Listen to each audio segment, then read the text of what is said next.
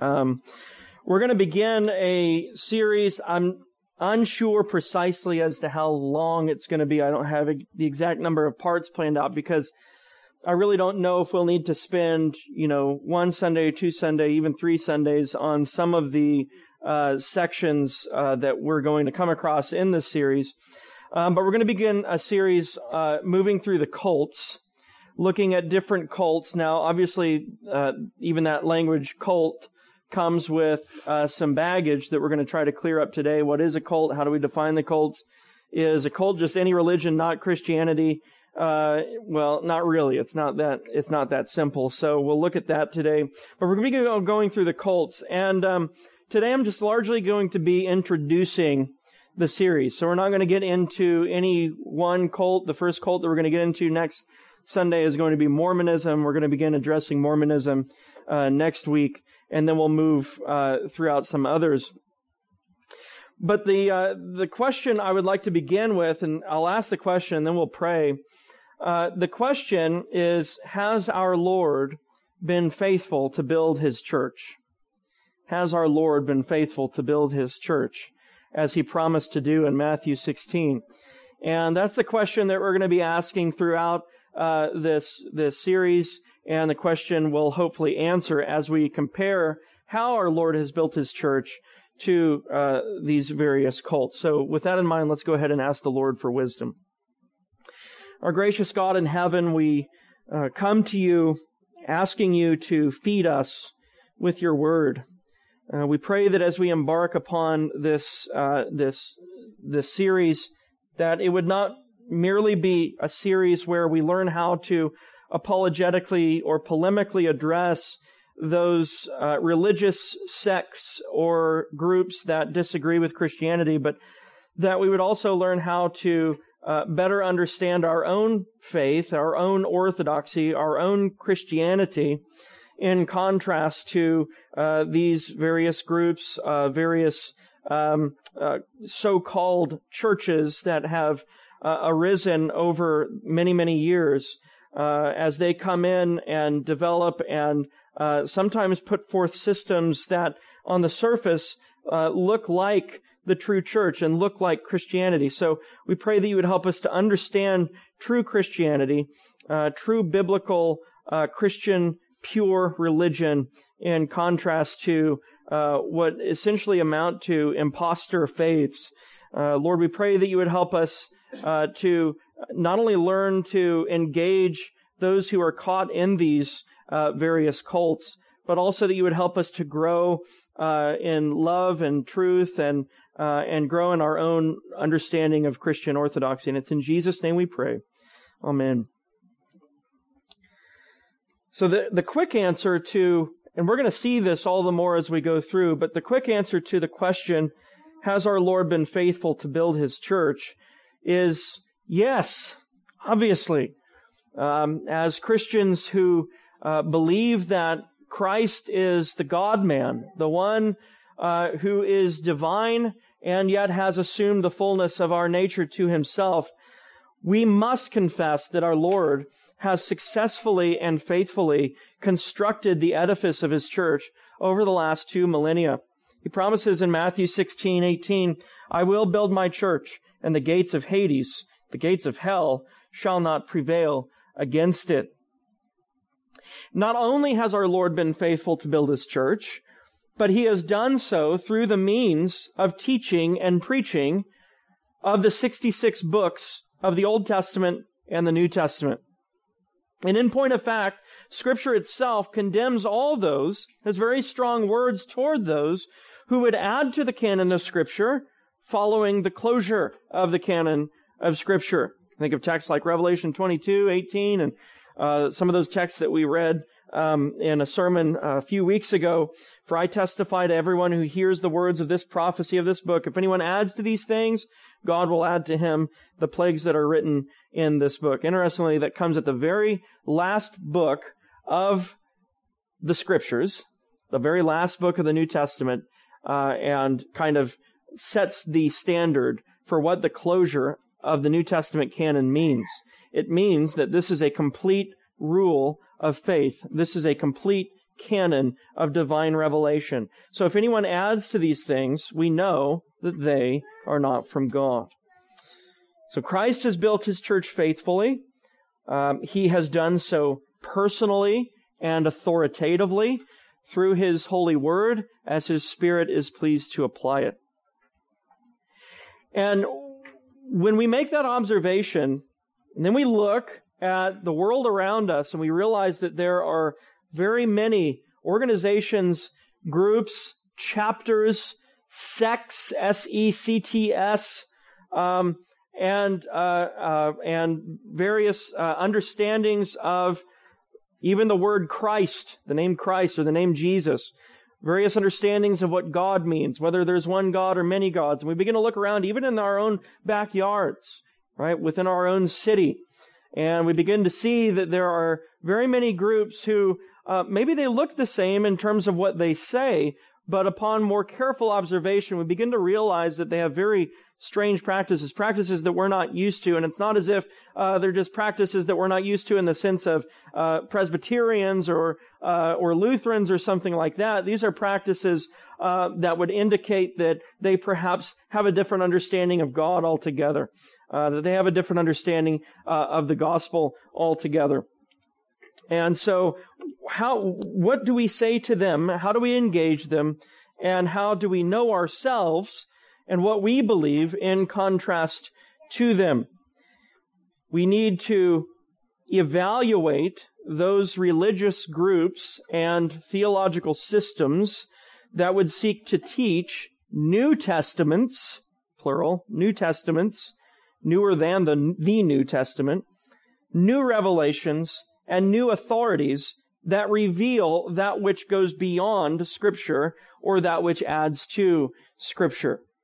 Okay, that gives you a little bit of insight into how we'll define cults later on. We are led to an important and necessary evaluation of those religious and theological groups, theological systems that would seek to teach New Testaments, new revelations, and new authorities that reveal that which goes beyond Scripture, that which adds to Scripture.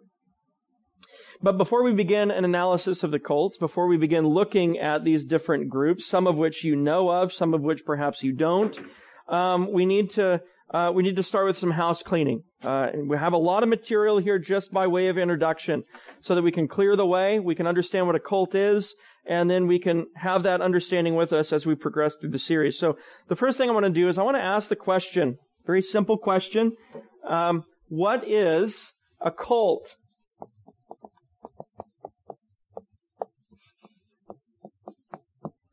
Does anybody have any ideas? Kelly? By definition, it gives an aggressive mindset that wants to stay. Yeah. That's pretty good. There seems to be a legal temper that would almost not necessarily coerce someone to believe what they believe, but there is a desire to maybe a word for it would be indoctrinate other people into their system, usually without any sort of demonstration or heavy exegetical support from Scripture. The word cult in other literature has a very broad meaning. It can simply mean worship. If you look at an Old Testament, biblical theology or an Old Testament, a book that evaluates the worship of the whole Old Testament, sometimes you'll hear the word used, their cultic practice. And by that, they're not saying that the Old Testament was a cult like we would identify, something like Mormonism or something like that. And so, in a very broad sense, the word cult from the Latin would just mean worship. It just means an act of worship. To be cultic is to worship. And so even Christians can talk about cultic actions with regard to our worship. When studying the Old Testament, Israel's rites of worship, we're studying cultic practices in the broadest use of that word. But the word cult has a more negative, more familiar use that denotes a group of people whose allegiance and admiration are directed to a single person. usually directed to a single person. This is why when you've encountered cults, you've usually heard them talk about their living apostle or their living apostles. If they don't call them apostle, they have some equivalent that stands above their order, that stands above their organization, and that kind of pulls the strings, directs affairs, and rightly interprets their particular oracles. Sometimes they will include the scriptures along with their own so-called revelation. Sometimes they won't. So it's very difficult to actually discern where they're coming from. And most of the time, they're going to want to veil the core or the central beliefs that they hold near and dear, because they know that they're going to be shocking to most people that have grown up in a largely Christianized society up until relatively recent with the last few generations. So the word cult is used in a more negative sense. It's not just used in reference to worship. Generally, it's used to denote a group of people whose allegiance and admiration are directed to a single person. But then you think, wait a minute, our allegiance and admiration is directed to a person as well. It's the person of Jesus Christ, right? Not to a person on earth. So even that would be a little too broad. Christians have allegiance to the person of Christ. As Christians, when we speak of the cults, we're usually speaking of those systems of worship and doctrine that use Christian language, but have departed from Christian meaning. That's probably what we're most familiar with in regard to cults. You think about Mormonism, and much of their vocabulary is biblical vocabulary with different meanings, unbiblical definitions attached to that vocabulary. And so you look through, there's a very handy website on churchofchrist.com or .org, I can't remember which it is, that allows you to navigate an encyclopedia of Mormon belief, Church of Latter-day Saints belief. And when you're cycling through that dictionary, you realize, well, Aaronic priesthood, the priesthood of Aaron or the Levitical priesthood, they have that word in their dictionary. You begin to read the dictionary definition of that word, and it's very different from how we would understand it. Or you look up the word Jesus, and you realize it's in their dictionary. They use it as a part of their vocabulary in their theological encyclopedia, but you read the definition of that word, and it's very different than how we would understand it. Or even the word God, very different from how we would understand the word God. And we'll get into that more when we look at Mormonism next week.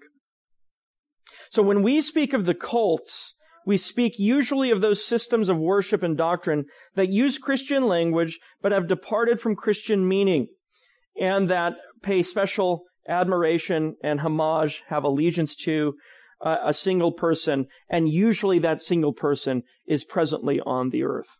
Okay, let me give an example of this idea of a cult using Christian language with different definitions.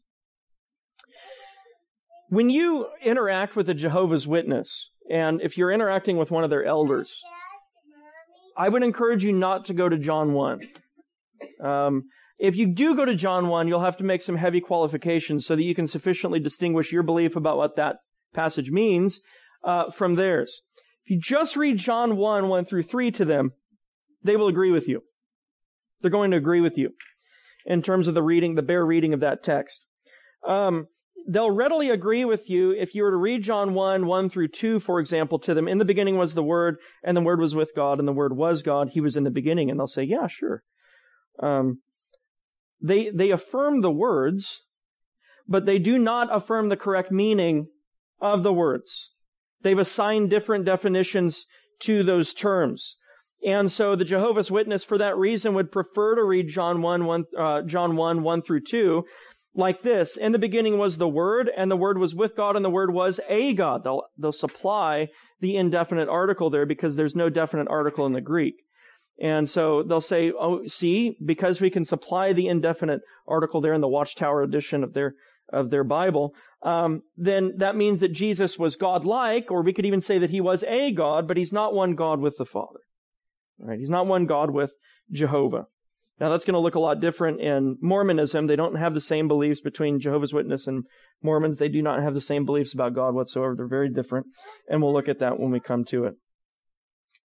So a cult uses Christian, even biblical vocabulary while attaching meaning or definition to that vocabulary that is opposite to the Orthodox Christian understanding. This is part of the reason they've been able to gain followings over the last century and a half.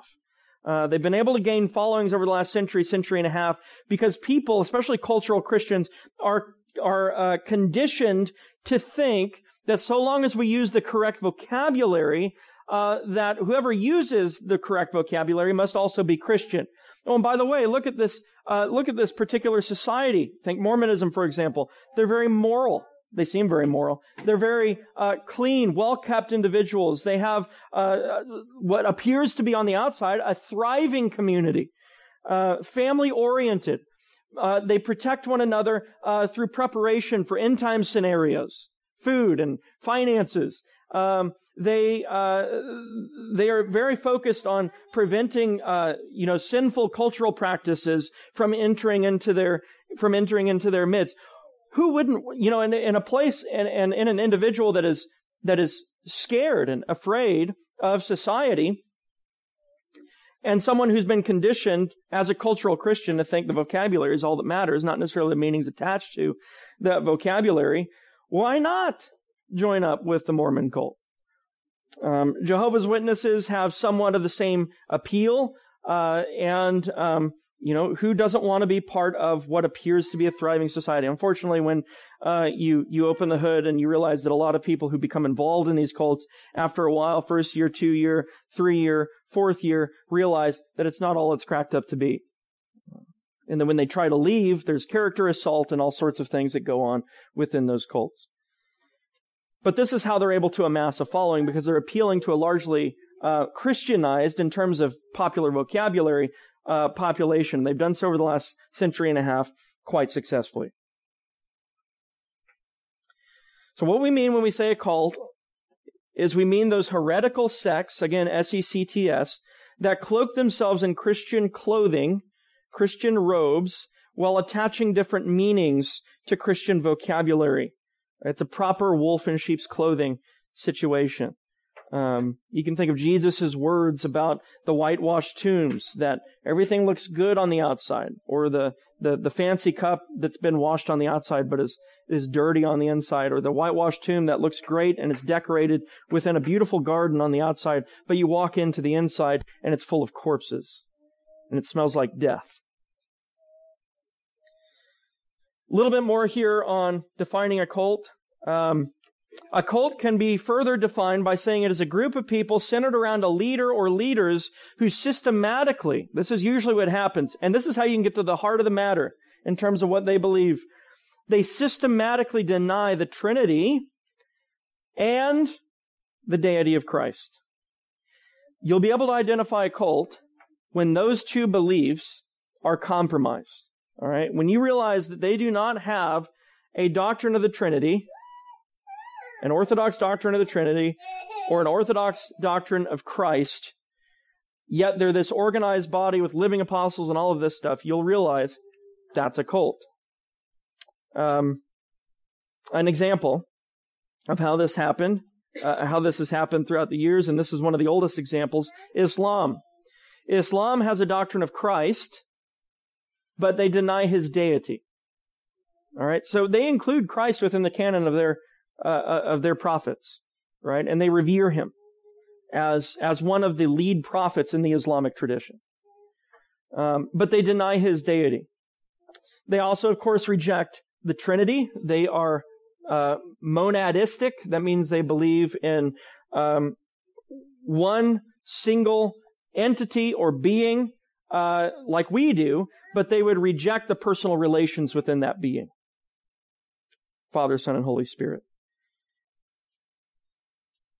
Jehovah's Witnesses deny the deity of Christ and the Trinity. Mormons affirm the deity. Now listen to this. Mormons affirm the deity of Christ, but think of him as one God among many. Okay, so their Christology's off as well. They also deny the Trinity, obviously. They'll use words like Godhead right? Which we're like, oh yeah, that's another familiar term, the Godhead. They'll use words like Godhead, but they understand the members of the Godhead to be Father, Son, and Holy Spirit, and who they understand them to be are three gods, two of which, in terms of Father and Son, are physically embodied persons. The Holy Spirit's the only spiritual being within the Godhead. But see what I mean? The surface level language would lead some to believe, oh yeah, they just believe the same thing that Christians believe.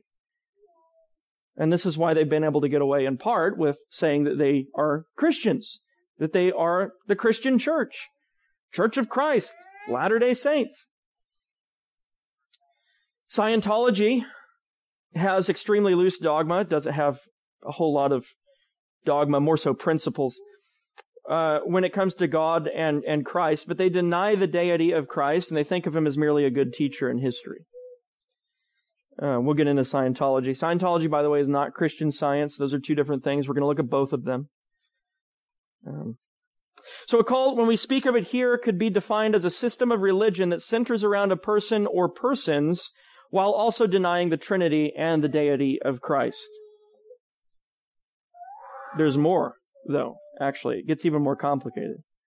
Because post-Vatican I, Roman Catholicism affirms the Trinity and the deity of Christ.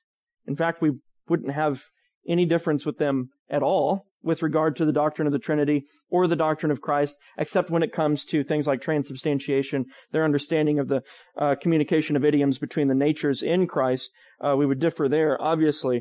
But they center around a man or men who are not Jesus Christ. Think papal infallibility, College of Bishops, etc., at the Vatican and Rome. And so that would be sufficient to distinguish them as a cult. They have a false gospel and so on. And so we'll look at how Roman Catholicism, today's Roman Catholicism, functions as a cult when we get to it. So it's a little bit difficult. Like, what is a cult?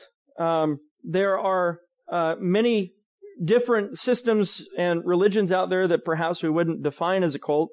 But then there are many systems and traditions out there that we would.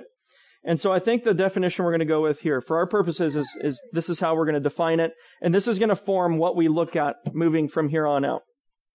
Here's the definition. A cult is a religious system that takes its principles of religious knowledge and religious worship from sources other than the Trinity and the one mediator between God and men, Jesus Christ. Which means they take their principles of knowledge and worship from sources other than the Scriptures. Joseph Smith claimed to encounter additional revelation. That's where the Book of Mormon comes from, the Doctrine of Covenants, and so on. Muhammad and the Quran is a claim to additional revelation beyond the canon of Scripture. The papacy and College of Bishops in the Vatican, or at the Vatican in Rome to this very day, reserve the right to infallibly interpret the Holy Scriptures and, if needed, add to the Holy Scriptures with codified church tradition that is not revealed in Scripture. Any man or men that would act as a source of law, doctrine, the structure of worship for their quote-unquote church or gathering or cult is a cult leader, and an organization that follows someone like that is a cult. I do want to say one other thing here. You've probably also heard the word occult. Okay. These are different things. The occult, we're not really going to be looking at the occult within this series, although there's some relationships between what we will be looking at and the occult. Both are Latin terms. The word cult is where we get our word cultivate, has connotations of paying attention, inhabiting a subject, more strongly worship. But the word occult is a different word, meaning secret or covered over, something that is veiled. And the word occult has reference to the Gnostic idea of secret or exclusive knowledge that belongs only to a certain amount of individuals, and it has special reference to witchcraft practices like voodoo, or Satanism or something like that. So we're not going to quite get into, you can say indirectly that all cults are involved in that, of course, but the occult is an explicit reference to explicit practices. So we're not dealing with the occult here. I like that. That was pretty music, Debbie. You can, no.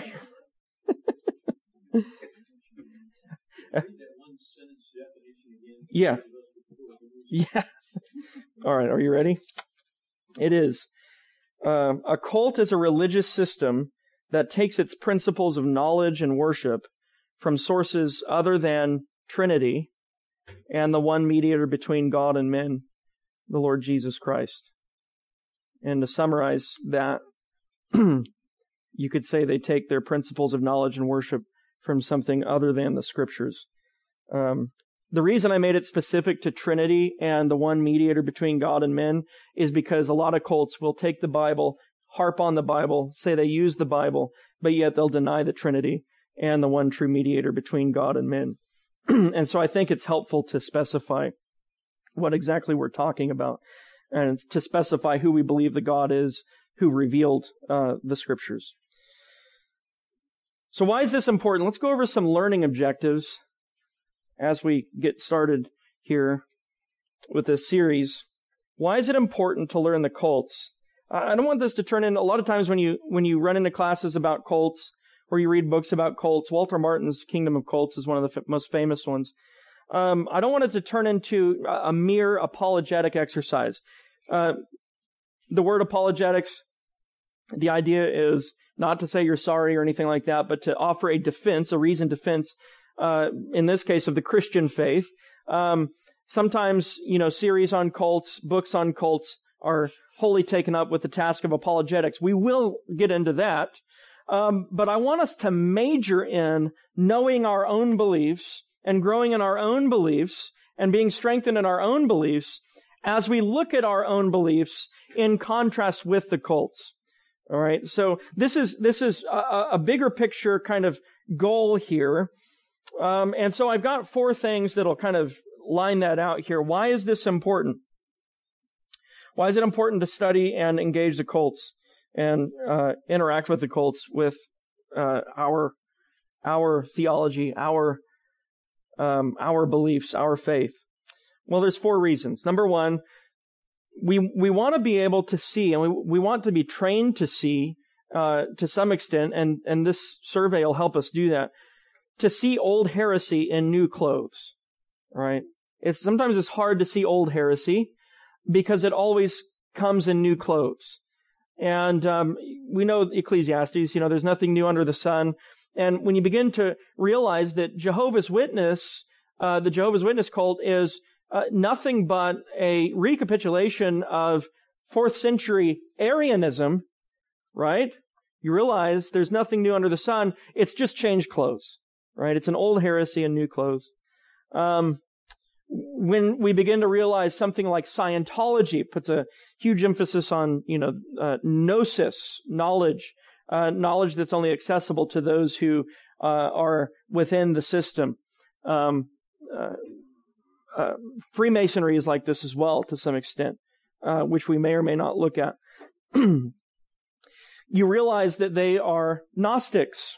Again, it's an old heresy in new clothes. And so what we want to do is we want to kind of become trained and train ourselves to see the old heresies in new clothes.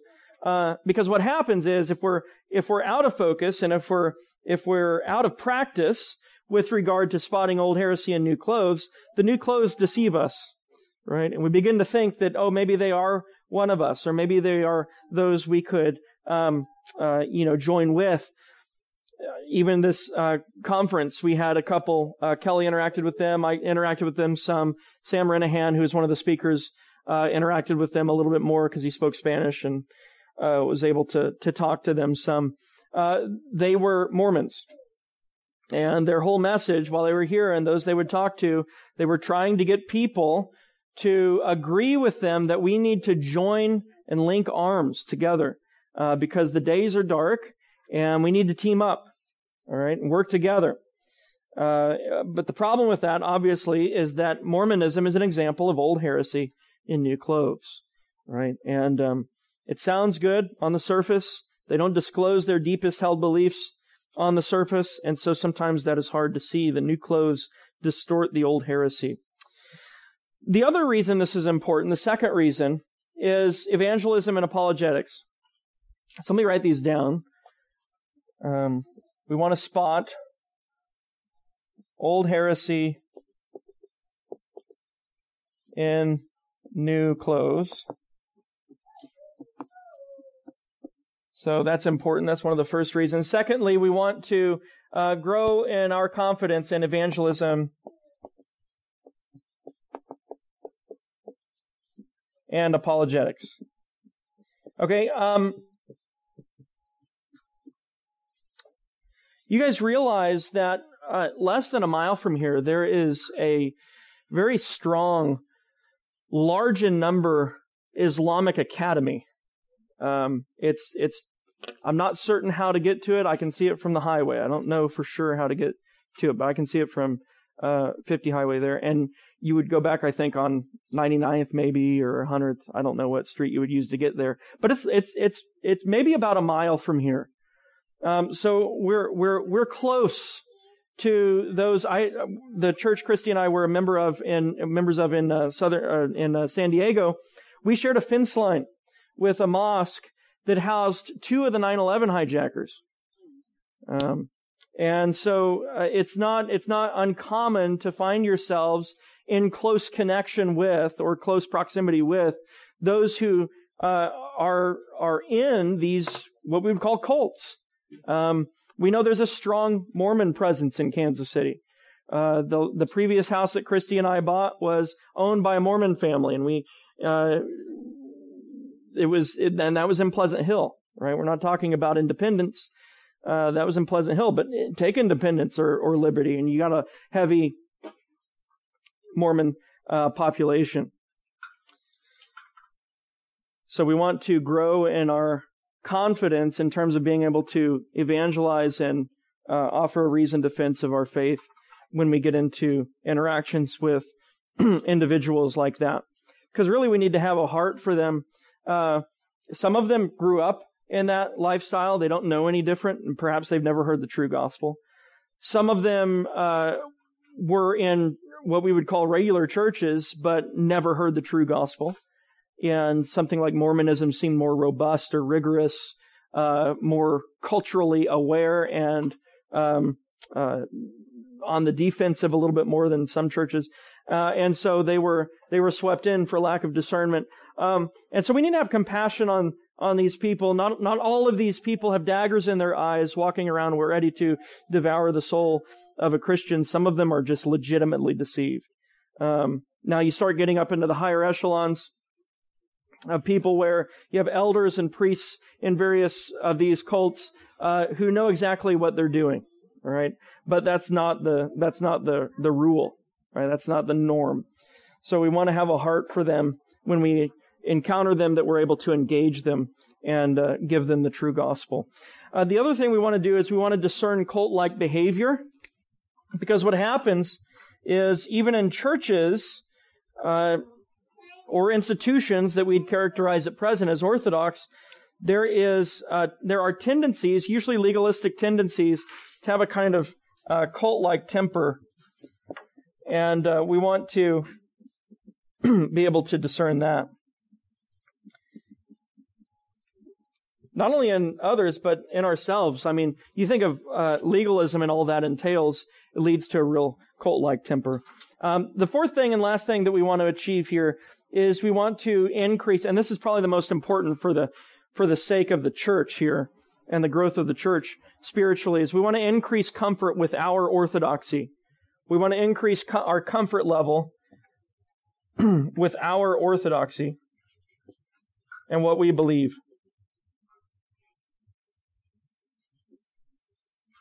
We want to be secure in our orthodoxy.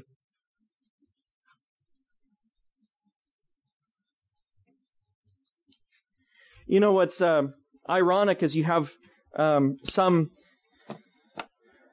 Bible teachers or pastors or theologians on the internet, or they've written something, and I've had this happen on several occasions, And perhaps for lack of training or lack of awareness, or they just lack of carefulness, they will describe the Trinity in a way that Mormons would describe the Godhead. An example would be, the three persons in the Godhead are divine persons that are one in purpose, right? And for the last 20, 30, 40, maybe even 100 years, that would have been acceptable as a definition of the Trinitarian persons and how they are one with another, that they are one in purpose. Mormons say the same thing, right? And so how are we as Christians actually distinct from Mormonism if that's how we're describing the relation of the persons in the Holy Trinity? We wouldn't have much to go on. And so there is definitely a difference. There is a distinction, and so it's important that we know that. How are we going to proceed? The simple method is the better method. The simpler, the better. So what I'm going to do, my plan is, as we go through this, is in each lesson or 2 lessons, maybe even 3 lessons, we'll learn about a particular cult.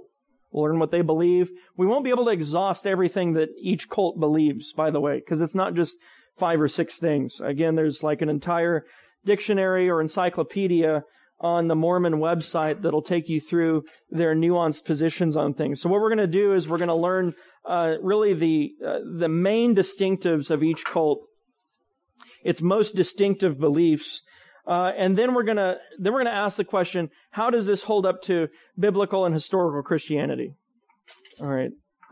Again, the question operating under the cover here and behind the scenes is: has Christ been faithful to build His church? And if He has, then can we see the difference between Christianity and these cults? And we'll look at how we can. So everybody wants to know which cults we're going to cover. And we have about 9 here. There may be one more added to that if I decide to do something like Freemasonry. Let's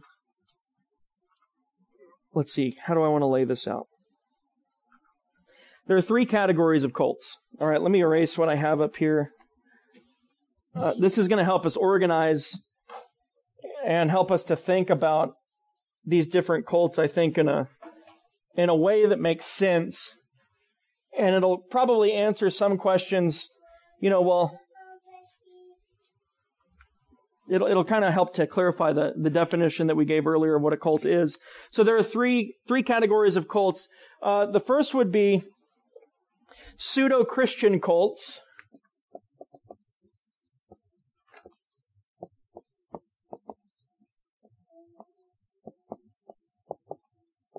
Okay? Pseudo-Christian cults. The second would be anti-Christian cults.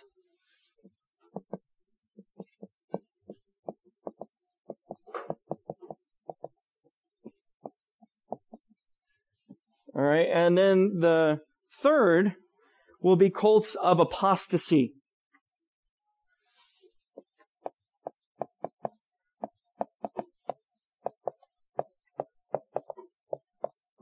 Now, I'm going to write the cults that we're going to go over. I'll write them. I'll fill them in under these categories. And that'll help you kind of understand what I'm doing here. So under pseudo-Christian cults, we have Mormonism. I can't write today. I'm sorry. Let's see here.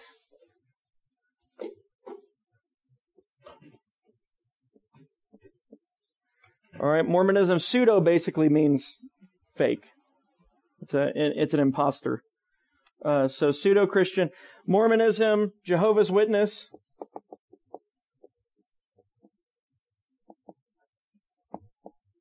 Or Watchtower Society.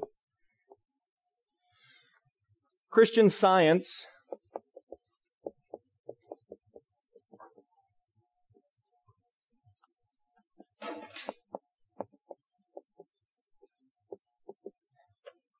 Church of Christ.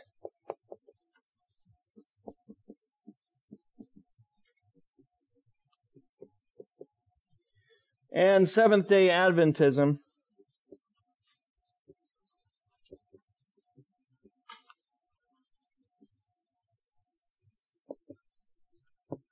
Okay, so those would be pseudo-Christian cults. Those are cults that try to appear Christian but are not. All right? Anti-Christian cults are those that are obviously and honestly opposed to Christianity. We only have two in this category, Scientology and Islam. Under cults of apostasy, we have two, Orthodox Judaism and post-Vatican I Roman Catholicism. Now, the reason I don't have like Eastern Orthodoxy on here and all of that is because a lot of what we address here is going to apply to that. I would consider Eastern Orthodoxy not as a cult, mainly because they reject the papacy, and it doesn't really. There are some things that it meets in our definition, but there are other things that it doesn't meet. So, it would be a heretical branch of Christianity. I would say apostate for sure. But a cult, I don't think it fits the definition. But a lot of what we cover here will apply somewhat to them. Reformed Judaism could be in there as well. I didn't put Reformed Judaism because Reformed Judaism is the liberal branch of Judaism, and they really don't have claims to the supernatural. They've rejected much of that. And so we'll deal with just Judaism, Orthodox Judaism. So that'll give you an idea of where we're going. Now, this is kind of going to be in order. We're going to fill out this column first in terms of our series. We're going to go through this first, and then we'll look at these, and then we'll look at these. All right. If we do, that's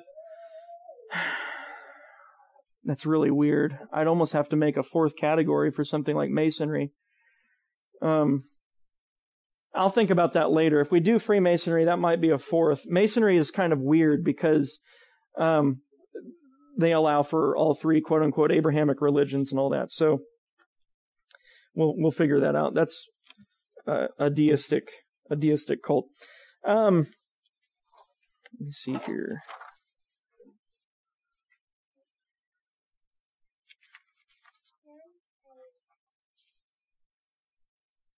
We've already almost reached the end of our time. Let me do this. We won't go through this in detail. I will just say this. I would like to cover a biblical warrant for answering the cults. I think there's scripture that actually obligates us to this to some degree. But write this down. If you're taking notes, write this down. 2 Corinthians chapter 10, 1 through 6. And then Titus 1, 7 through 9. I'll read those both here just briefly. 2 Corinthians 10, 1 through 6 says, "Now I, Paul, myself, am pleading with you by the meekness and gentleness of Christ, who in presence am lowly among you, but being absent am bold toward you. But I beg you that when I am present, I may not be bold with that confidence by which I intend to be bold against some who think of us as if we walked according to the flesh. For though we walk in the flesh, we do not war according to the flesh. For the weapons of our warfare are not carnal, but mighty in God for pulling down strongholds, casting down arguments and every high thing that exalts itself against the knowledge of God, bringing every thought into captivity to the obedience of Christ, and being ready to punish all disobedience when your disobedience is fulfilled." So you get that language there in 2 Corinthians 10, 1 through 6, pulling down strongholds, spiritual strongholds, casting down arguments, and every high thing that exalts itself against the knowledge of God. These cults are examples, all of them are examples of arguments and quote-unquote high things, that's some slight Pauline sarcasm there, that exalt themselves against the knowledge of God. And then the second text, Titus 1, 7 through 9, "For a bishop must be blameless as a steward of God, not self-willed, not quick-tempered, not given to wine, not violent, not greedy for money, but hospitable, a lover of what is good, sober-minded, just, holy, self-controlled, holding fast the faithful word as he has been taught, that he may be able by sound doctrine both to exhort and convict those who contradict. All right?